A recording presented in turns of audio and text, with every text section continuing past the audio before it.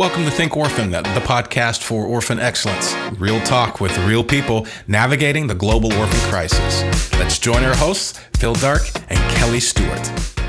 Welcome to episode 7 of the Think Orphan podcast, where we seek to help you navigate the orphan crisis with experts from around the world. Phil, who are we talking with today? Well, as you know, Kelly, you got to sit down with one of my really good friends, one of the funniest men that I know. Of course, he's not doing a comedy act on this show, but that's okay because he has a lot of great content as well. He's Johnston Moore. He's with Home Forever, and he's really one of the leading voices in foster care. So what were you able to kind of glean from him? Wow, we had such a filled conversation of just some really good things, of just highlighting foster care, some of the issues around foster care, and also some of the myths that exist out there, and just touching on the fear that a lot of times surrounds families when they think about foster care. And so hopefully we're able to calm those fears and just have a really honest conversation about what kids who are in foster care need. So it was a great conversation. I hope you guys enjoy it. Yeah, and I know you will. Johnston, it's great to have you here today. How are you doing? Doing all right. Good. I'm excited. I think that our listeners are really going to enjoy just hearing your story and all the work that you're doing for kids in and around the U.S., especially concerning foster care. So you did not start in foster or adoption work to begin with. You started actually in the film industry. So why don't you tell us a little bit about that? Sure. I actually got a degree in film and TV production back east and moved out to California in 1992 with my wife and started working doing craft services of all things. That means I was setting up the snacks for the cast and crew on a show called Land of the Lost. And my goal was to make it to work as a screenwriter. And so I started working various production jobs, and I had about a 13-year career in Hollywood, and I got to do all kinds of different things, from craft service to production assistant to production coordinating to associate producer to co-producer, and I did do some screenwriting as well. And it was a lot of fun. It was fun working in Hollywood, but ultimately I don't think that's what my calling was. So what led you to foster and adoption work? Well, my wife and I actually had talked about adoption before we ever got married. I had a heart for at-risk kids that I had developed at the University of North Carolina. And one night when we were dating, I mentioned to her that I wanted to adopt some kids one day, and she said that she wanted to adopt as well. And so the original plan was we were going to adopt 2 kids and have 2 biological kids. And then in 2000, we became certified as foster parents. I was still working in Hollywood. She had worked in Hollywood briefly, and then for a few years, and then she was teaching at this time. And we took in our first 2 boys and ended up adopting them after close to 3 years in our home. And after that, continued to work in Hollywood for a couple of years, but I realized at some point that I had back surgery. I worked on a couple of seasons of an HBO series, and I had back surgery. And in my time leading up to back surgery and recovering from back surgery, I started connecting with a lot of people who were doing foster care, adoption, orphan care ministry through the churches, parachurch ministries, things like that. And I realized that's really what my passion is, and that's where I could see my future. And so I did not go back to Hollywood after recovering from back surgery. I just dedicated our family to be used by God to promote foster care, adoption, orphan care to the church. Had no idea what that would look like at the time, but we've been doing that ever since. So when did you start Home Forever? Well, started Home Forever officially in 2012, but I had worked for another ministry for several years before that. I joined staff with Hope for Orphans, which was part of Family Life at the time, and was on staff with them for several years. And then they asked me to move to Texas. I really didn't feel like God was calling my family to Texas at that time. Didn't really feel like that was a good time for our kids to be moving, where they were in school and everything. And so I resigned from Hope for Orphans, continued to do some writing for them after that, but started talking to some other people around my church, started getting a lot of advice and counseling from pastors and elders and others. And they said, you know what, you're already doing this. Why don't you start something? And so I connected with a guy named Eric Churchill, who had a background in international adoption. we started talking, and we built the foundation for what became Home Forever, and we kicked off officially as a 501c3 underneath our church's nonprofit status in August of 2012. And we got our own 501c3 status approved, and we launched out on our own last year. So we're now separate from the church, but our church still supports us in so many different ways. But that's how Home Forever got started. That's great. What kind of initiatives have you taken on at Home Forever? Well, one of the things was we started looking at, like, okay, what is God already doing through our ministry? And I mean, there are a lot of great ministries out there, a lot of great ministries doing wonderful things. And one of the things that God seemed to gift me with is the ability to help recruit. And so, and I speak at conferences and help recruit, and recruited a lot of families in the Southern California area to become foster adopt families. But there was more to it than just that. And so we actually formed what we have called a foster closet. And so we have a place set aside at a church where we have clothes, we have cribs, we have car seats, strollers, you name it. And then whenever a family takes in a child or a sibling set, you know how it is in foster care. I mean, you could get a call at 3 o'clock to take in a couple of kids at 4 o'clock. And a lot of times these families don't have the things that they need. And so they're able to just come to the closet and just take whatever they need. It's all donation based, and it's all free. But we also open that up to families who are taking in kids through safe families or biological families, maybe a kinship placement where maybe a grandmother takes in her grandkids and doesn't have some, clothes or whatever for the kids. And so we're able to help out a lot of biological families as well. But those are a couple of things that we do. But one of the big areas we've gotten involved in that a lot of ministries have stayed away from is getting involved in what I call justice issues and policy issues. When I read God's word, He's very, very clear. God is very, very clear in what His expectations of His people are in relation to the fatherless and in relation to orphans. And I think, generally speaking, we as in the Christian foster care ministry movement do pretty well with recruiting, and we do pretty well with providing for tangible needs for kids and meeting their basic needs. But one area I think we're lacking is in the area of seeking justice for the kids, especially kids in foster care. God spends a lot of time, and there are a lot of verses in the Old Testament related to justice for orphans. And so you'll see a little bit in Deuteronomy about providing for the basic needs of orphans, but you see a whole lot on seeking justice for these kids. And so that Proverbs 31:8 has sort of become my mantra. It's speak up for those who can't speak for themselves. And a lot of these kids in foster care, they're the forgotten kids. They have no voice. And we need to be their voice. We need to not only provide them a home and provide them with their basic needs, but we need to be a voice to advocate for those kids as well. And so that's an area.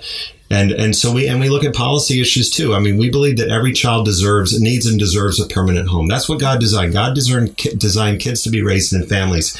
He doesn't want kids bouncing around foster homes for years. He wants kids in permanent situations. And so we really advocate for policy changes. If there are policies in place that are preventing kids from getting permanent homes, getting permanent families that harm kids that need stability, then we'll go after those. And we've been to Congress several times, and I've spent a lot of time with Los Angeles County DCFS trying to work with them on policy issues as well. And one of those policies in particular is the Indian Child Welfare Act, which we've gotten very, very involved with over the years. That's good to hear. I know that a lot of people only see it as families taking in children or foster children, but just to get to those larger issues and the policies that influence just the care of children is, why do you think a lot of organizations don't take that on? Well, it's messy. It's easy. Well, and I don't want to.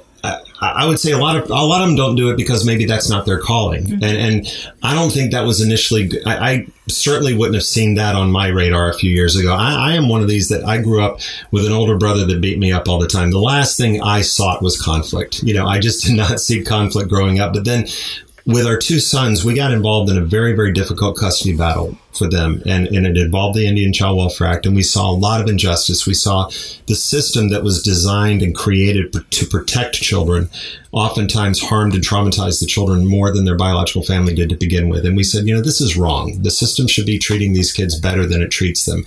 And so we, when we emerged from, we were put in a position where we had to fight. These were our kids that God had placed. Psalm 68:6 says God sets the lonely in families. He set those kids in our home, and he wanted us to be a voice for them. So we became a voice for them, and we met opposition. We met people who really did not like us, and I'm still not liked to this day by a lot of people for being so vocal about permanency and about being so vocal for adoption.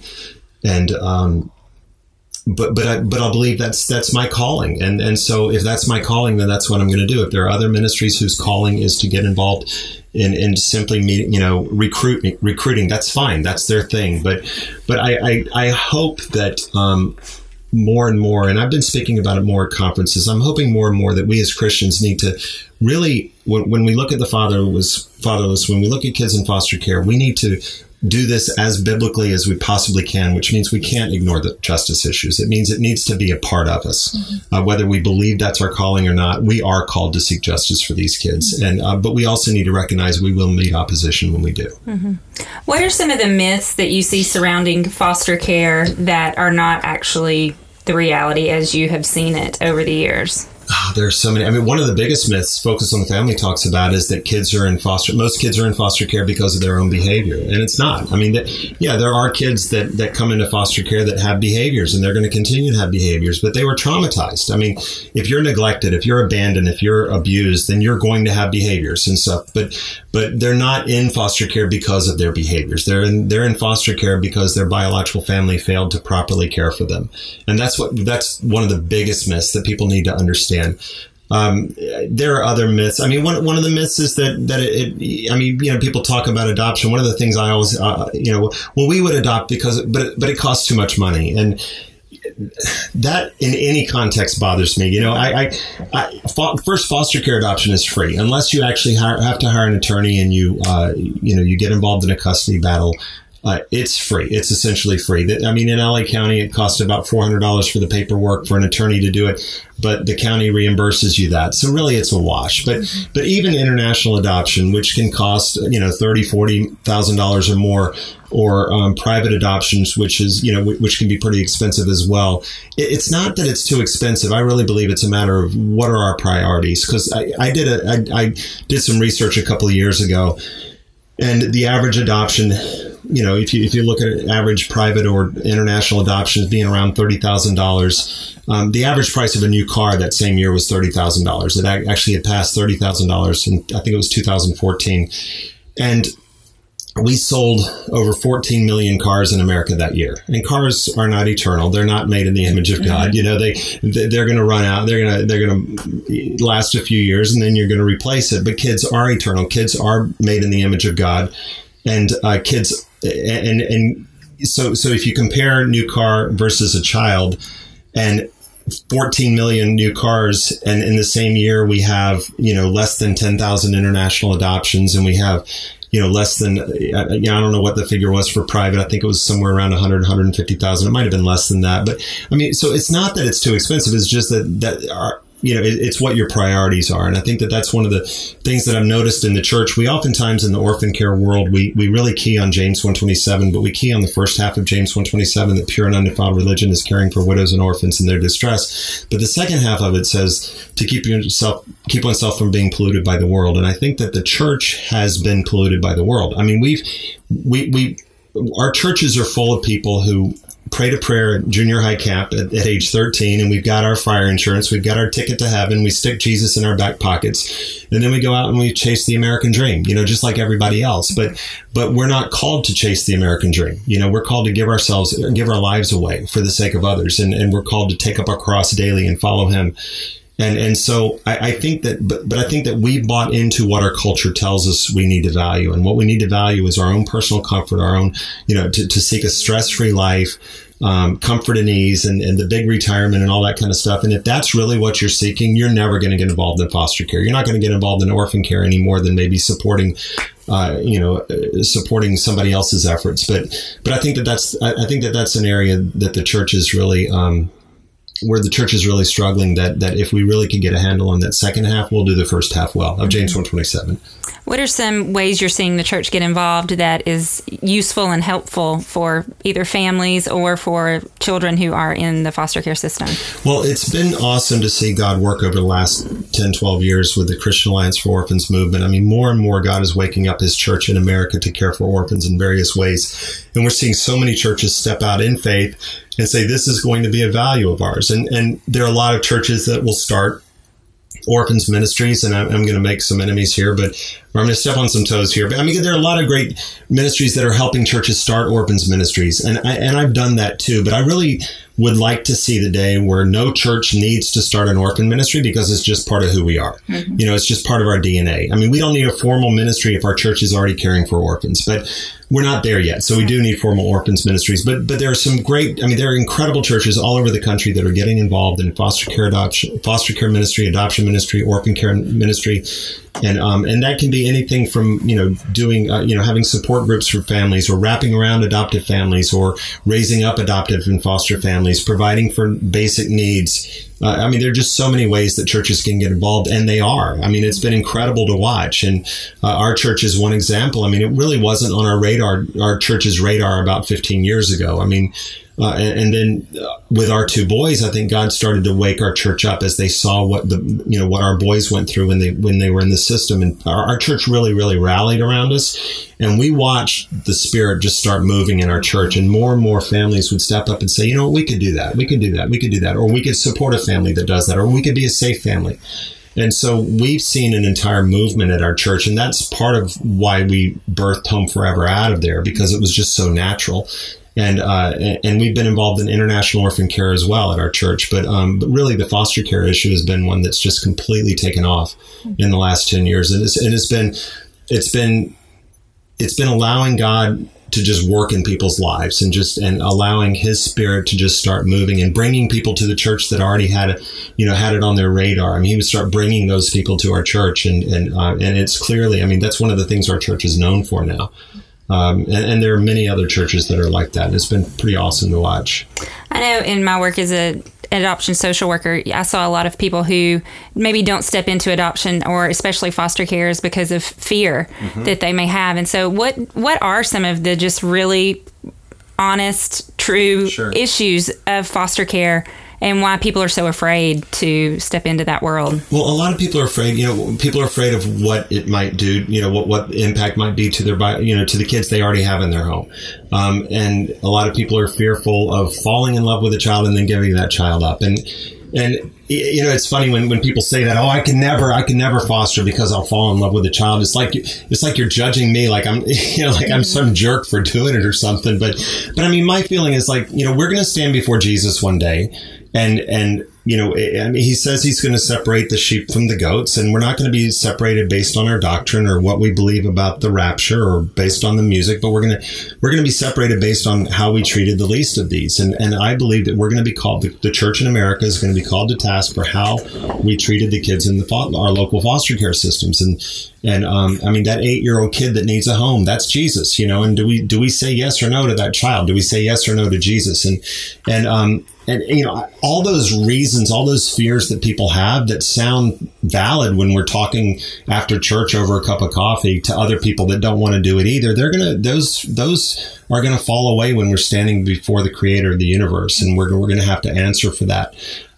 Yes, it is hard. We fell in love with this little baby boy, but it was absolutely the right thing to do for somebody to take him into their home and to love him as best they could unconditionally, and to hand him off to his biological family when they were able to get the paperwork done and take him in. So I really think that we need to, first of all, understand that what our fears are. A lot of people don't even recognize them as fears, but we need to recognize them as fears, name them, deal with them, talk to others, talk to our pastors, and pray. And I think that, another fear we hear is that, I'm not sure I can ever love a child that I foster or adopt as I do my biological child. I don't have any biological children. It's been a choice, but there's no way I can love my kids more than I do. There's just no way. It's just something. God knits your hearts together, and it's supernatural, and you can't explain it. And, this weekend I brought my 9-year-old daughter with me. And we've just had an absolute blast. There's no way I ever think, man, if she were blood related to me, I'd really be having a good time. There's just not even a thought. That's my daughter, and so that's another fear. But I think people do have a lot of fears. But I think when you hold them up in light of the gospel, I think that those fears fade away. And one of the things I say to people, just ask God, learn what his word says about his expectations of his people, and then just pray, God, how would you have me love an orphan? What does that look like? How would you want to use my family in the lives of the fatherless? And then just be open to what he has, and then trust him in that. But it's hard. This is not an easy road. Mm-hmm. Adoption, foster care, it's not an easy road, but it's also the road that we're called to. And it is a road that caring for orphans is a road that all believers are called to. Mm-hmm. It's just a matter of how we're going to do it. Absolutely. You brought up a little bit just having to send, a baby back to their biological family. What have you seen over the years, just issues that with the biological families and how you've had to work with them? And what's your opinion on family preservation as far as foster care kids are concerned? Well, one thing I want to say there too is that, when you bring that up, I've seen a lot of even Christians say, when we take these kids in, they're going to be our kids, and we're not going to, we're going to keep biological family at arm's length. And, I was that, my wife and I were that way when we started out, but then we met our son's grandma, Sandy, their maternal grandmother, and we fell in love with this lady, absolutely fell in love with her.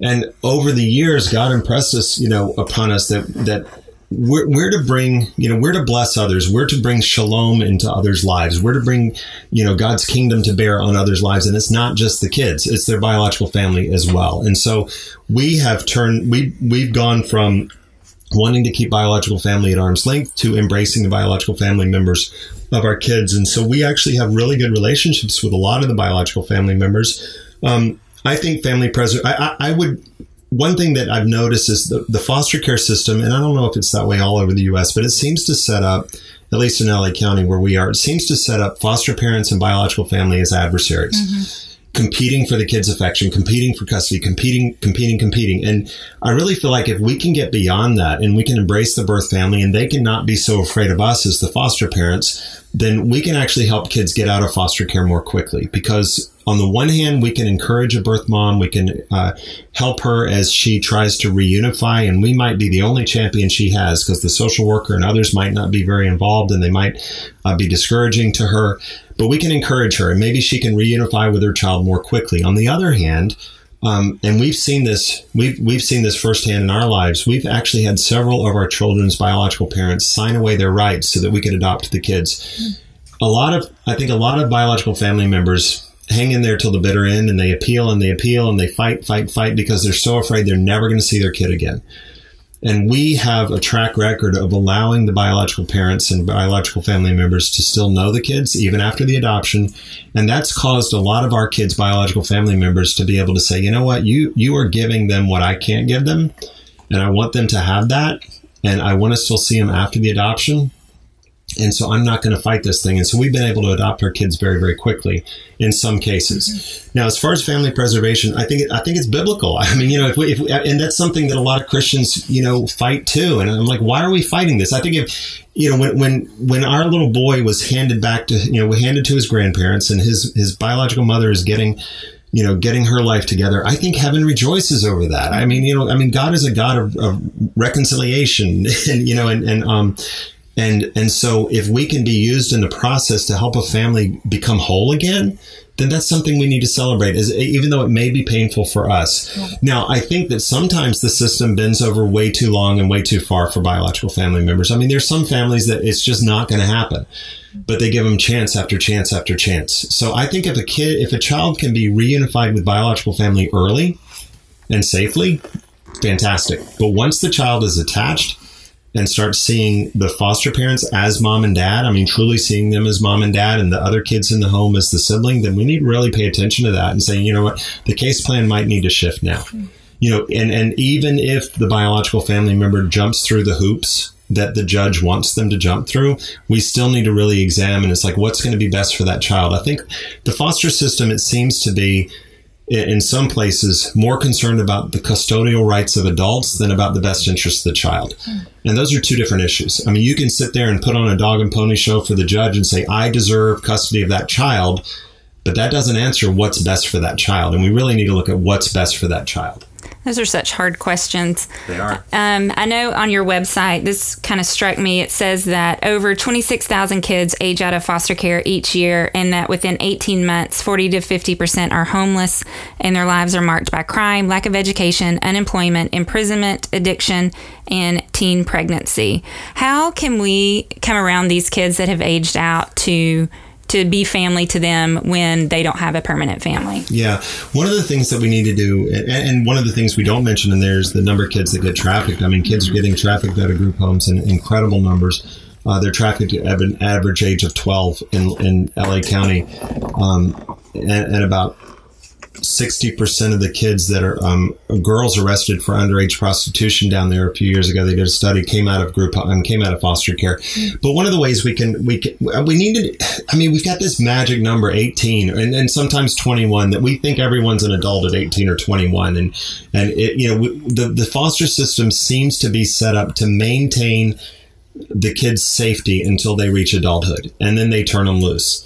You know, they don't really prepare them for life. These kids that are in group homes, it's really just maintenance. I mean, yeah, there are programs here and there, but by and large, they're not preparing these kids for life. And that's why you see these terrible statistics. Churches can come alongside these kids and start. I mean, our church adopted a group home. It was a level 14 group home, which is the highest level of care. These are kids that cannot make it in a regular family setting. And so we started having a team from our church that would go over there every Sunday night and just build into the lives of those kids. So they knew that somebody cared about them. And even after one of the mentors moved to New York, he came back for Christmas a year or so later, and he was hanging out with one of the kids. He brought one of the kids to church that had come out of that group home.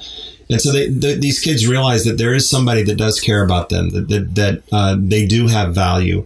We can come alongside them as mentors. We can, you know, yeah, there are all these programs that they can access, but they don't know how to access them. So we take them by the hand and we show them how to do life. You know, at 18, I came from a family that stable marriage. My parents have been married for, it'll be 56 years this summer, but I didn't have a clue how to make it at age 18. If I'd been in 20, 30, 40 different foster homes, I mean, are you kidding me? And we expect these kids to make it, you know? And, I mean, it's shocking that they don't do even worse than they do, you know? And so we can build into their lives. We can show them they're valued, and we can stop like giving up on finding families for them at age 18. I mean, we have a couple in our church. He's very involved in prison ministry, and they're wonderful people. And I was talking to them a few years ago, and Steve said, John, you know, we used to foster a girl 25 years ago, and we fostered her for about 4 years, and she ended up leaving, aging out at 17. And I said, well, are you still in touch with her? And he said, yeah, we're still in touch with her. She lives down the street. She's married now, and she's got kids. Her kids consider us her grandparents, their grandparents. And I said, would you consider adopting her? And he looked at me like I was insane. Mm-hmm. And I said, adult adoption is relatively simple. You don't need to terminate parental rights. You just need her to say yes. And so they said, you know what, we'll pray about it. And they prayed about it. They talked to her about it, and they ended up adopting her. I think she was 38 years old when they legally adopted her. And it was just, I mean, but why? I mean, and they said it just makes sense, you know, and she always considered them mom and dad. Let's just make it official. So now she has that sense of belonging to a family that she really kind of had but didn't have, and so I mean, I think there are a lot of ways we can wrap around these kids, but we need to let them know that they are loved and they are valued and that they can make it, but they're going to need help, and a lot of these kids don't want help. They just want to get away from the system. But I think after they get out of the system and get on their own, I think that's when a lot of these kids, I think, figure out, I really do need some help navigating life. I talked to a woman who had aged out, and she was married, had 4 kids, and she was about 29 years old, and she just started bawling, and she just said, I still want a mommy. I talked to another guy who, he's nationally known. He's always interviewed whenever, they do a story on emancipated youth. This guy's done really, really well. But I mean, even he in his, his 20s, 30s, he said, yeah, I'd still like a mom, and why should we stop looking for him? I think we need to encourage the system to go back and find former foster families of some of these youth and say, would you consider giving them a permanent home now and reconnecting them with some of the relationships that were important to them early on. That's some good points I think you bring up. I don't think people really think about a lot, just kids who do age out without any permanent families who are coming out of these group homes. And I know at 18, I sure was not ready to be on my own. And I'm thankful for the parents that I had. Well, Johnston, what would be this will be our last question. What would you say is for that family who's thinking about fostering or stepping into this world, what would be your advice that you would give them? Well, anything that's holding them back, I would recommend that they really get honest with themselves about it. Look at what is really holding them back. A lot of times, it's the men who are holding back.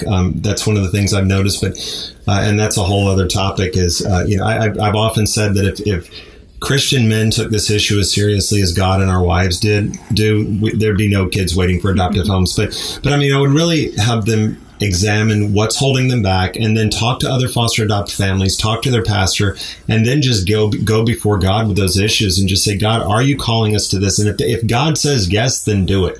That's the bottom line. If this is what God is calling you to do, then do it. I mean, don't let fears hold you back from what God has for you, and understand that doesn't mean it's going to be easy. I mean, my life was so much easier. I made a lot more money and had no enemies when I worked in Hollywood. I'll be honest with you, but I mean, that's not the life that ultimately God had for me. And it was great and everything, but this is the life God had for me. And now I'm not working for, I'm not doing this for any personal glory. This is the wrong thing to do for personal glory, that's for sure. And I'm doing this because one day I'm going to stand before Him, and He's going to say, "Well done, good and faithful servant," and that has to be enough, and that is enough.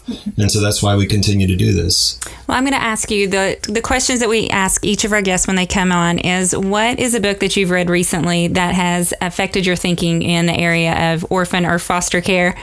And also, who is the person that's most influenced you in the area of foster care? Okay, I guarantee no one's ever answered this for the book. There have been some great books over the years that have influenced me, but a book that I'm actually reading right now, I'm not finished with, is called Culture of Fear, and it was written by a couple of actually I think one is still there, social workers with LA County who talk about the corruption in LA County, and I think it's been a really good reminder for me from insiders confirming the corruption and the mess that goes on in the foster care system, and encourages me to continue to fight for justice for those kids in LA County. We have the largest foster system in the country, and it needs a lot of help. And so that's one. And the person who's influenced me the most is probably my pastor. When we were fighting for our sons, we were at the point where we were told there's no way we're ever going to adopt these 2 kids. There's just no way. And yet we felt like, we were totally in love with these kids. The kids wanted to stay with us. They wanted us to adopt them, but we were told there's no way. And we went to our pastor and said, do we just stop? Do we just stop the fight, let them go, make the transition as easy as possible and as soon as possible for them if it's inevitable? And he made it very simple for us. He said, your job is to reveal the truth. And that was one of the things. We thought we had to win this battle, this custody fight, but that was God's. What we needed to do was continue to open our mouths and continue to speak the truth. And that's what we did. And we saw the wall come down, and God completely turned the case around. And it was miraculous to see, all the way to the point where the judge said, when she ruled, she said, "I don't know what the universe is trying to tell me, but my head hurts." And it was like, well, that's not the universe speaking to you. But so our pastor's bit of advice there, that our job was to reveal the truth, and just the way he preaches on a regular basis about how, about that, it reminds us that this is not about us helping a couple of kids. This is about what God is doing and building His kingdom, and that this is kingdom work, and this is about God's plan to renew all of creation. And this is not about us just trying to help a couple of kids. And so he's been very influential. And then two others, Kelly Rosati and Sharon Ford from Focus on the Family, have just been fantastic. I love. Sharon just gets you so. I've heard her speak 30, 40 times, and I get so hyped and excited every time I hear her speak. And Kelly Rosati has just been so wonderful because she's had a lot of struggles as an adopted mom, and she's so transparent and so honest about those struggles, and that gives me so much more freedom. A lot of times foster families feel like we need to be the perfect poster family for adoption. Because if we don't, then no one will do it. It's like, no, you need to be real with people. It's not your job. Your job is to love that child unconditionally. It's not your job to be the perfect poster family. There is no perfect poster family for adoption. You need to be faithful to what God has called you to do, and that is to love that child unconditionally. Let the Holy Spirit work in people's lives. That's not your job. Absolutely. Well, thank you so much for joining us. And I want our listeners to know that we're going to do a bonus episode to talk about the Indian Child Welfare Act, which is kind of in our news right now, and you are the person we definitely want to hear from about that. So thanks for joining us today. Thank you. I hope you guys enjoyed the conversation that Johnston and I were able to have. I know that I learned a lot of things about foster care and just the issues surrounding it. So, Phil, what were some of the things that stood out to you? Yeah, well, it's similar to a lot of the other things. It's just it's really a different topic. It's that there are so many things that we hear about all these things in orphan care, right? So whether it's adoption or deinstitutionalization or you name the issue, we hear so many things. Some of them are true. Some of them are true, but only for a tiny percentage.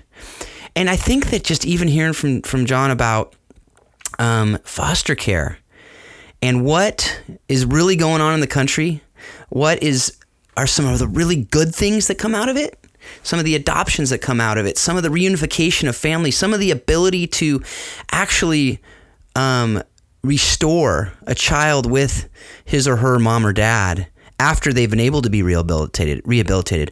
But it's not something that we guarantee can happen, nor is it something that necessarily we're going to always advocate for family reunification and family preservation. As John said, there are some times where it's just not going to happen. We don't like to hear that. That doesn't sound good. It doesn't feel good in the stomach. It doesn't feel good. It's not a feel-good story all the time, but it's reality.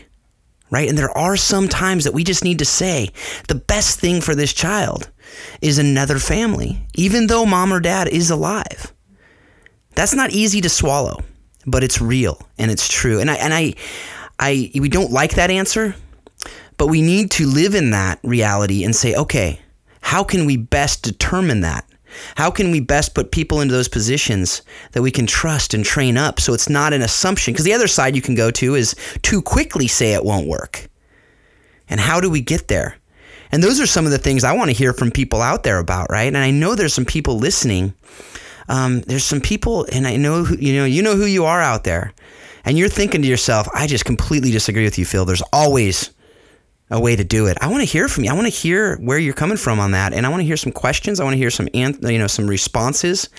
I don't know if there's any answers to it that we're all going to agree on that's going to be the magic bullet. I know that's not the case, but I do want to hear from you on it. So that's really what I gleaned from this. And the more I'm doing this work, the more I see that is kind of how most of these issues come down, that we need to figure out what is the best situation for each child in this particular circumstance. Absolutely. And I know that takes time and a lot of effort. And one of the things that Johnston started to hit on was the Indian Child Welfare Act. And because it is such a current topic, such a complex issue, we convinced him actually to take a little bit extra time to just sit down with us again and explain it, the history of it, and to kind of give his opinion on it and his side of it. And so that's going to be a bonus episode that you're going to be able to listen to as well. And we've actually aired that at the same time that we released this podcast, and so you can download that right now.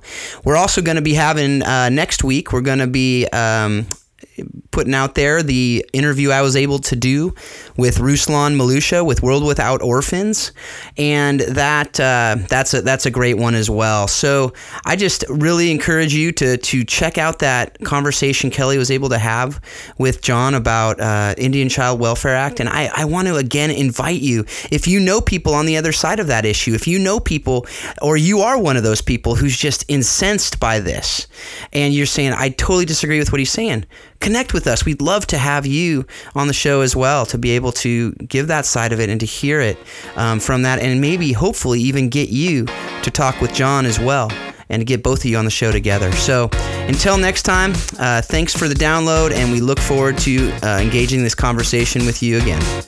We hope you've enjoyed today's Think Orphan podcast. For all the information in this week's podcast, please visit us at thinkorphan.com.